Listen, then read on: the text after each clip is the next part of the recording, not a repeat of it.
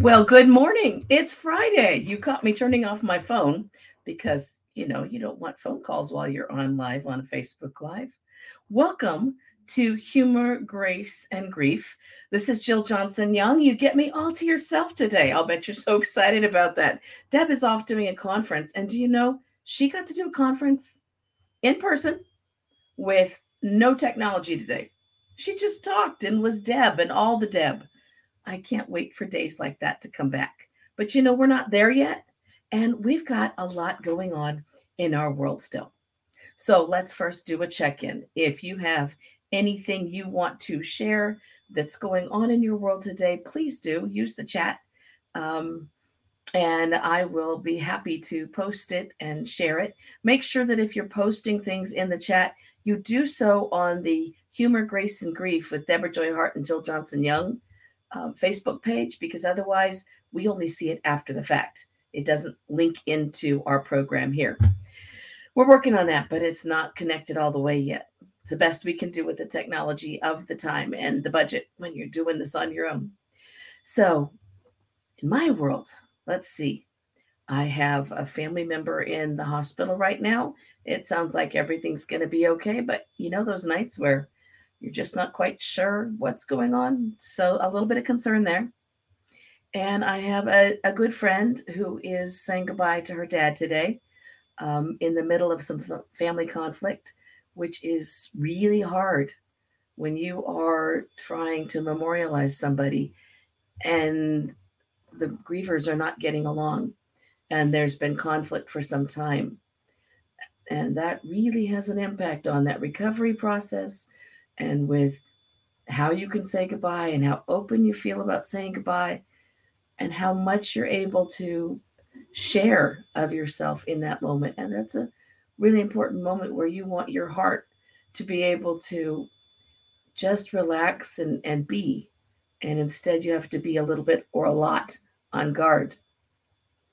I'm very grateful that I didn't have to cope with that with my major losses, but I know many, many families who have. I've seen families in lawsuits over who gets to bury somebody where. And that's a really hard time. And tomorrow there's a real celebration of life for a dear friend's mama who fought all kinds of illnesses. And it's going to be for outside, and the garden will be freshly washed because we have rain today in California, folks. I can't tell you how long it's been since we've had rain for more than an hour, and it's been drizzling since last night. And the trees are, I swear, they're greener and they're happier. And there is already some green on the hillside we live on. Couldn't even see the top of Big Sugarloaf today because it was encased in clouds and fog, which is such a refreshing sight. I know some of you live in areas where it's like, yeah, we don't want to see rain again for the rest of our lives. And the one after that in Southern California, when we get rain, it is a moment for people to go outside and clap their hands and cheer a little or a lot. And for us to wait and watch to see if the Sierras and the Northern California peaks get snow so we can rebuild our snowpack, which is our watershed for our year. And if it will rebuild the Colorado River, which is really, really low right now. So this is for us a beautiful morning and afternoon. And there's another front coming on Monday. I really couldn't be happier. People even who have SAD, seasonal affective disorder, those are folks who some of them are able to bear through the few hours or few days of rain in terms of looking at it with gratitude that, oh my gosh, we've got rain. We're going to be able to take showers this winter for more than 5 minutes, because when we hit a drought this severe, we really grieve being able to be who we are. And we learn to develop a sense of humor about living in dryness. But it's always a delight to see hillsides turning green. Then we'll start worrying about fires, tomorrow, because when hillsides turn green, then they can catch fire. So today, as I put up on the post about today's show, I really wanted to talk about compassion fatigue and COVID fatigue and all the fatigues, because there's so much of it going on right now. There's so much that we're actually working on putting together a support group at my office at Central Counseling Services in Riverside, California. It'd be online because we're still online, but to target different groups who are experiencing this more than others.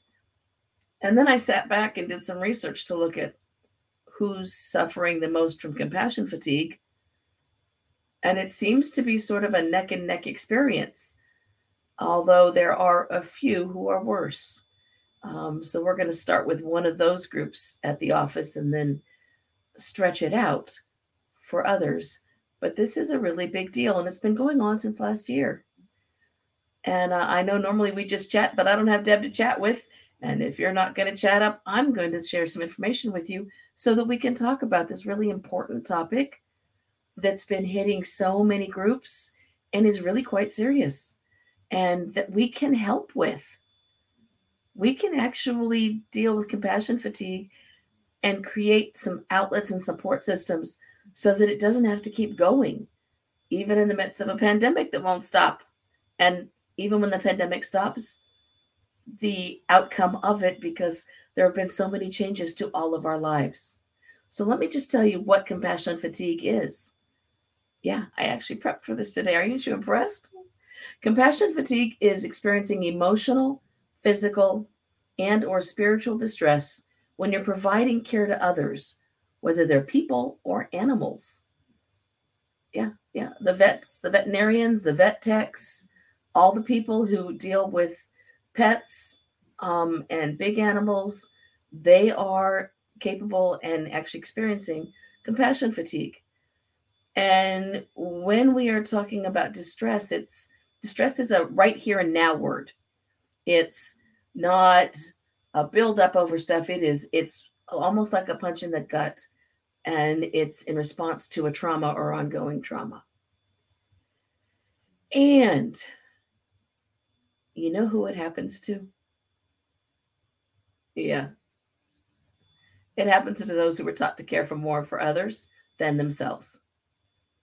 Your classic caregiver. That's who it happens to. I work in a caregiver support program that's being provided in a couple of states right now as their caregiver coach. I run a support group for people with dementia, families who are experiencing dementia. Those are the ultimate caregivers in terms of caring for those in their homes. When somebody is sick, somebody is chronically sick, somebody is experiencing disability or disability plus being sick, or disability plus being sick, you're the caregiver for that person, and you have small people. Yeah, double whammy, right? So it's really one of those things where it catches especially the folks who have always been the caregiver types in their families. Are you that person? I know I am. That's probably why I'm a social worker. It's what social workers do, and it's something we have to teach ourselves not to do. Not the caregiving part. We do want to care for others. That's why you get the social work degree. But we are not very good sometimes about taking care of ourselves so that we can be there for others. We're sometimes not very good about making sure that we've cleared our head at the end of the day so we have emotional space for those that we spend our evenings and weekends and time with, because all the stuff that we've been doing all day, all the stuff we've absorbed from other people goes with us. It's especially hard for therapists right now of all forms who are working from home, especially because we don't have that drive home time. And there's been some new research that actually shows that drive home time, that's what gives us that space to empty our heads. Most of us need 30 minutes to the better part of an hour to really reset and become us again and have emotional space for our families. And sometimes it's hard for families to understand because we take care of other people all day long. But that also goes for caregivers who are in the home.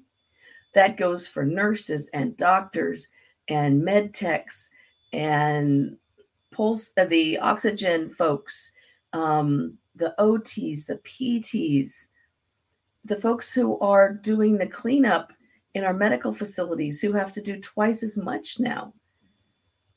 And certainly they could leave that job and go find something that pays well, because I don't know about you, but here in Southern California, you can get paid $19 an hour to work in a burger joint and get full benefits, a higher on bonus, and health insurance. So those folks could go someplace else. They stay there because they see the faces of their colleagues and they see the faces of the patients and they want to make it better.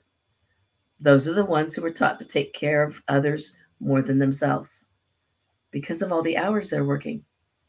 And then there are the folks who work on the EMS units and the fire departments and law enforcement and those in the death care community, because they've had quite a run for the last coming up on 2 years. It's October. And as far as we know, our run with COVID really started in December, maybe, of 2019, not 2020. So those folks who have been absorbing all of the end of life and death parts, those folks have really been hit hard now for almost 2 solid years. And they've been dissed a lot because they've been told, especially in the death care groups, that you should be glad for this. You're making money. They're not glad for this. They'd rather be able to be the people they're supposed to be with the people that the families they're taking care of. They are also those who are taught to care more for others than themselves. And these are the folks who need to be taking care of themselves more so they don't end up with the symptoms of compassion fatigue. Now, compassion fatigue does have some actual stages. And if you know Jill, you know I don't do stages with grief. Not ever. But this isn't so much grief. This is the grief of not being able to change the situation people are in. It is the grief of absorbing trauma. But this is what the stages are, as identified by a couple of studies. There's enthusiasm. I get to help. Right? How many people at the beginning of COVID went, me, I'm going to help. I want to volunteer.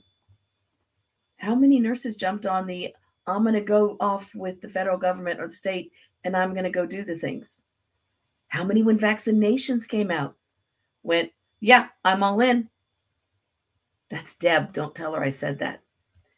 But it is, because we've got people who jumped in and really were all in.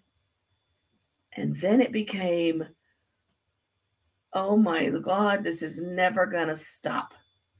It's never going to stop. Stagnation. I'm just stuck here. I'm going to keep working all these hours in whatever it is the hours. In therapist land, it became, but they need us. I can find space for one more client each day. I can see, instead of 5 or 6 or 7, I can see 9 clients. It's okay. I can add Saturdays back. That's the temptation for therapists because they don't want to see people hurting without support. That's what we do. We support people. Same goes for all the groups. Right? Everybody who's out there in this stuff, yeah, go, go, go. And then, oh, it's never going to stop. And then there's frustration. And the frustration comes from so many places. It comes from the folks who work in medical offices and veterinarians' offices who are experiencing much higher demand. And their calendars can't go any bigger. They don't have more people. In fact, they've got fewer people because people get sick and they're out on medical leave, right? And then there are the people in the hospitals who are feeling like this should have stopped, but for whatever behavior in their particular region of the country or the world, right? Could we just all pull together? Because at the beginning, do you remember in March and April and May and June, even the future king and queen of the United Kingdom had their kids out, pounding on the pots and pans and cheering for the folks at 7 p.m. at night. In New York City, there were the people leaning out. In Italy, I remember images of people who were, um, playing music and police going out in the streets where nobody could be and entertaining communities, right? I've got some comments here. We got hello from Mark and Debbie. She's at the conference with activity directors, and she's got compassion fatigue folks there. And she's working on fringing and being present in gratitude, which is a great way to address this stuff. We had gratitude at the beginning. We had people being absolutely gracious and thankful. And here's your free coffee. And teachers working from home, come by. We've got presents for you. They didn't do much for social workers. Let me just put that out there. Or people in the death care community. Let's work on that. My own little thing. Okay? But we got to do better about taking care of ourselves. Right? And Deb says, in that stagnation and frustration time, think about the drive home time being spiritual practice, listening to music or podcasts. So we went from that, everybody, yay, us, go team, right? To stagnation, and this isn't going to end, to frustration. Would you please just get your shot? Come on now. Please put your mask on. Or to our elders, please just stay home. I know it's hard. Or our people with dementia living in care units. I know I can't come in, and I know it's hard, and I know you can't even remember that.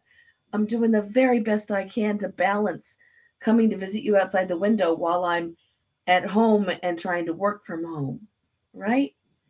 And for veterinarian offices, how many of you, raise your hand, how many of you adopted a pet during COVID? Do you know that the number of pet households has more than doubled since 2019 in the United States? And I'm relatively certain that's happened all over the world, right? And because of that, people who've never had to access veterinarian services and maybe feeling a little entitled, like, ooh, look at me, I rescued someone, they can't get into the veterinarian's office for 3 weeks. I have to tell you, we're related to our veterinarian's office. Our vet comes over in the summertime when it's not COVID and watches our dog swim in the pool with wonder. Steve just said he saved Honor during COVID and she saved his life. We have all these people who've never had to deal with veterinarians. And they're like, but I need to get in. Don't you understand me? And then there's those of us who've always gone there and said, I have to wait 3 weeks? Yeah, you got to wait. And I got to step back and say, you know what? You are really working long hours. And you are seeing some tough customers. And you've got pet parents who are upset they can't go in with their kids. Just like we're upset when we can't go into hospitals. My loved one who went to the hospital last night, the spouse had to drop off at the hospital doors and just sat in the parking lot, which is what so many COVID families do. Although we're not dealing with COVID, fortunately, with this one, right? You just sit in the parking lot because I don't know what else to do. And I'm hoping that the people in there are not experiencing stagnation, frustration, or apathy. Because after the frustration, after the I can't take being yelled at one more time, I can't deal with how you're treating me. No matter how many ways my employer tries to shield me. I had to call my disability insurance carrier the other day. And on their recording, I congratulate them for this. Aflac, well done. It says we're all working from home now. And because of that, the sounds of children and babies crying and pets barking and lawnmowers are part of the fabric of our lives and our background. And we're not going to offer excuses for it. We're going to say we're grateful for our team for still being there for you. And we're going to do the best we can But you have to understand that's part of where we are now and where we're going to stay. How cool is that? That's going to take someone who's in the frustration level and send them right back to, oh my gosh, thank you. I can be one with gratitude now, and that's going to cut down that frustration, because I'm hearing a company telling me to have some gratitude that they've got someone that's going to get to the phone eventually, and they're sorry they can't answer it right away, but they really can't because they don't have anyone right now, because people are out sick and they're trying to keep their people well. The saddest part of compassion fatigue is apathy, which also goes to a sensation of being numb, a sensation of I just don't care. And it's not that I don't care about what I do, it's I just don't care. Right? Give me my blanket fort. I'm going to close the doors. I'm not even going to take my oodle, and I'm just going to lay down and forget the world. But at work, I'm going to be present, but I'm not going to be present. Now, I'm not describing me because I work really hard at not reaching this level. And part of that's because I have the doodle bugs, right? Because how can you have compassion fatigue? Stand by. When you got Walter, right? This is Walter. I get him today. And Walter, he gets along with no eyes. And he's the cutest dude ever. Although, when his siblings are around, he sometimes gets on the big giant bed we have in the center of the room. It's huge. It's round. It's like 16 times Walter. And he sits in the middle of it and he turns around like a gun in a turret and just growls. And he can't see who's there. So he just growls in general in case someone might be hearing him. So everyone knows that he's the badass Walter. Right, dude? Yeah. Mm-hmm. Walter, Steve, and Deb just said hi. So what else goes on when you get to apathy? I want you to hear the clear difference between burnout and compassion fatigue. These are the things that go on with both. This is both compassion fatigue and burnout. But burnout is when you are long-term burned out.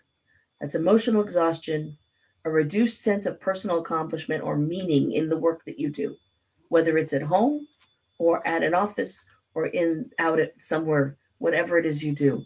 Mental exhaustion, which means I can't pay attention. Being isolated, not interacting with others, both at work and at home. And feeling depersonalized, which means you got some symptoms, but they don't really connect to what might be causing it. And pure, utter physical exhaustion. Those are both compassion fatigue and burnout. Here's the difference. Compassion fatigue is rapid onset, and burnout is over time. So burnout, you're just like surfing on and on and on, and nothing's getting better. Compassion fatigue is you get battered by big waves, right?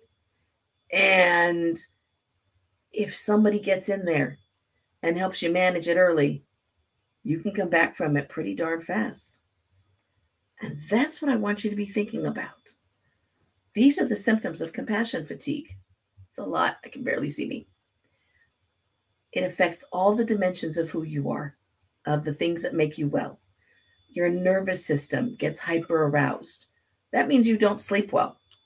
And if you already didn't sleep well, which is anybody who's a caregiver, because you sleep with one ear open, anybody who's ever been a caregiver, because post-caregiver syndrome is a real thing. And I don't know if anyone actually calls it that, but I do, and I'm going to make it a diagnosis someday. Because people who were former caregivers still live like they're caregivers. And they don't really sleep because that ear is listening for a fall, a phone call, a cry out, something. You just don't sleep, right? That makes emotional intensity go partly because you're just plain tired. And your cognitive ability decreases. That means you just aren't thinking clearly. In the eyes, scrambled up, not really making sense with what the ears are hearing, not making connection with what your mouth is saying.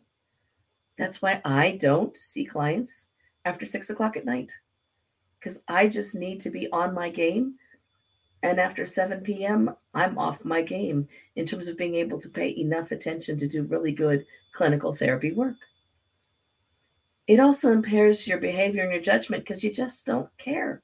You are in that super fatigued, frustrated, I can't do this anymore state, which also isolates you and causes a big loss of morale. It has the potential to cause depression and PTSD. It does cause loss of self worth, and it makes it hard to modulate your moods to really keep you in a positive space or in a stable space, right? And it changes your worldview and your identity. I used to be this big, caring person. I used to love taking care of pets. I loved being a nurse. I loved being a doctor. I worked on the med unit and adored it. I was a great funeral director. And many of those people have walked away because they just don't have it anymore. And that's compassion fatigue. And it hits them so hard and they weren't ready for it that they back away. It changes your sense of safety and trust, your sense of intimacy and control. And it really takes away your hope and your meaning. It's got existential stuff that goes on, right? Deb likes those definitions. And that's the stuff that we need to talk about and to think about when we are being our best selves, doing whatever that we do while we're still in this lovely pandemic of ours. Some areas opening up, some areas closing back down, some areas fighting about it. What I want us to think about is really taking stock of everything we have accomplished in whatever you are. Are you the vet tech that I adore and has always met my critters with open arms and an open heart? Or the veterinarian who's cried with me when you've had to put one of our seniors to sleep? I want that person back. Or the nurse who, instead of feeling like I'm just dragging myself in for one more day, can say, you know what? I'm going to make a huge difference in someone's life today. And I'm going to latch onto that and hold on to that. And that's going to bring me through and let my me come back. I want me to be me again. Or are you that therapist who's jacked up your caseload far too high and needs to really start saying to clients, you know what? I'm going to need to do like every other week for a while with you. And I'll give you some skills to work with. But I need to bring my numbers down to take care of me so I can be a better me, to take care of you and work with you. And I need to model self-care so that you can see what it means and you can do it for yourself too. It's kind of a gift. It doesn't seem like it. I'm doing that with some of my clients right now because I'm going to be going on a medical leave. So they are going to have to be either stretched out or to move to another therapist for a time. And many of them are saying, you know what? I've never seen you take this much time off before. I'm really glad. I'm going to miss you. I don't like you not being here, but I totally get it. So we're modeling for each other, in essence. We're all learning together on this stuff. It's, can I be that funeral director who, even though families are still in the worst place in their lives when they make that call and still struggling with finances to figure it out and still dealing with the conflict like my dear friend is right now, even though she's looking out over beautiful shores, over some gorgeous water, she's struggling right now because of the conflict while memorializing her daddy. Can you see yourself back in the shoes of, I chose this career because it's where I make a difference in the world. And I'm going to leave someone with that final view and that final saying goodbye that they will never forget. And they're never going to forget it because of what I do. They won't remember me, but they'll remember the impact of this day because I gave it my all, even if sometimes I didn't feel like I had my all. Right? Are you the EMT who just doesn't want to work another OT shift? And you're going to because somebody else is sick and you're part of a team and you're grateful for being part of that team and you want to do your part. And so you say, you know what, instead of saying this sucks and I hate this, you can say, this is hard, but this is why I chose this. Right? And are you the caregiver at home? Someone with dementia, someone with cancer, someone who's got Parkinson's, someone who's got any number of other issues. Are you that person? And you can say, you know what, this really is the hardest job in the world. And I really do think it is. And I've been there and done that. My daughter is primary for my mom right now. And it is hard. And Carrie, I'm grateful for you. It is hard. But it also means you get that time with that loved one that nobody else in the world gets. Even if you're sitting at the hospital for hours and hours and hours, you're getting that time with someone that you will never forget. And you can have those conversations that perhaps you never thought you'd have time to have. And COVID has kind of helped with that because it's given us the ability, some of us, to change our hours and what we do so we can make space for some extras. In some countries, they're actually experimenting with permanently changing scheduled hours because we've all learned it's better to take care of ourselves, and we all get renewed by spending time with those we love and doing the things we love. Right? So what I want to leave all of us with, including me, because as a therapist and as a social worker, I am just as bad as the rest of you at sucking at taking care of myself. And I'm really working at it. And I'm grateful for the modeling that some do. I have a dear friend in Australia, Joe Muirhead, who survived breast cancer last year and is now turning that into a lesson for other people facing breast cancer in terms of taking care of yourself and recovering and finding health in life again and finding gratitude again in a series of videos. I couldn't be prouder of her or more grateful for her. And I can refer my clients and the people we see through the Pink Ribbon program here in Riverside who are dealing with breast cancer and needing extra support. There's lots of ways we can maintain who we are, come back from the fatigue, find space for ourselves, find some time to get some loving in and some caring in. And I'd say looking eyeball to eyeball with someone, but that doesn't work with Walter. Although he can glare at you when he's angry, if you say no to this guy, he will turn his head and go. But he doesn't have eyes. No fatigue there on that boy, right? From Deb, I wish people would just change one thing, anything, to increase their self-compassion. And I agree. Check with yourself. Do a full system check. Am I feeling tight in my head? Are my shoulders tight? Is my gut grumbling? Did I have breakfast? Right? Did I have lunch? Did I drink too much coffee? The answer to that is no. There's no such thing as too much coffee as long as you put enough hot milk in it. Right? Or whatever the rest of you put in. I'm all about the 1%. What can you do to take care of yourself while you're doing that check? You can do some progressive relaxation. You can tighten the muscles from your head, your face, your jaw, your shoulders, your hands, your arms, your tummy, your thighs, your legs, your feet, your toes. And you tighten them for a little bit, and then you let them go and let them relax. It'll reconnect you to your body. It'll take that depersonalization away, and it'll give you the ability to really reconnect and remember why you do the things that you do. If you're having other stuff go on, take a break.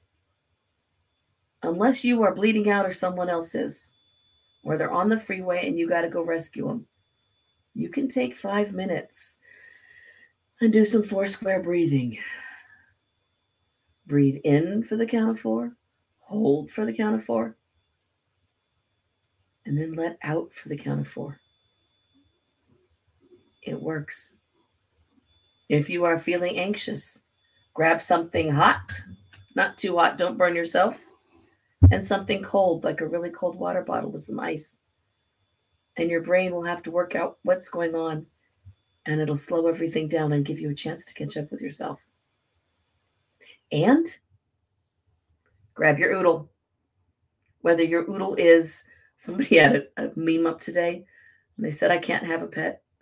So meet my emotional companion goldfish.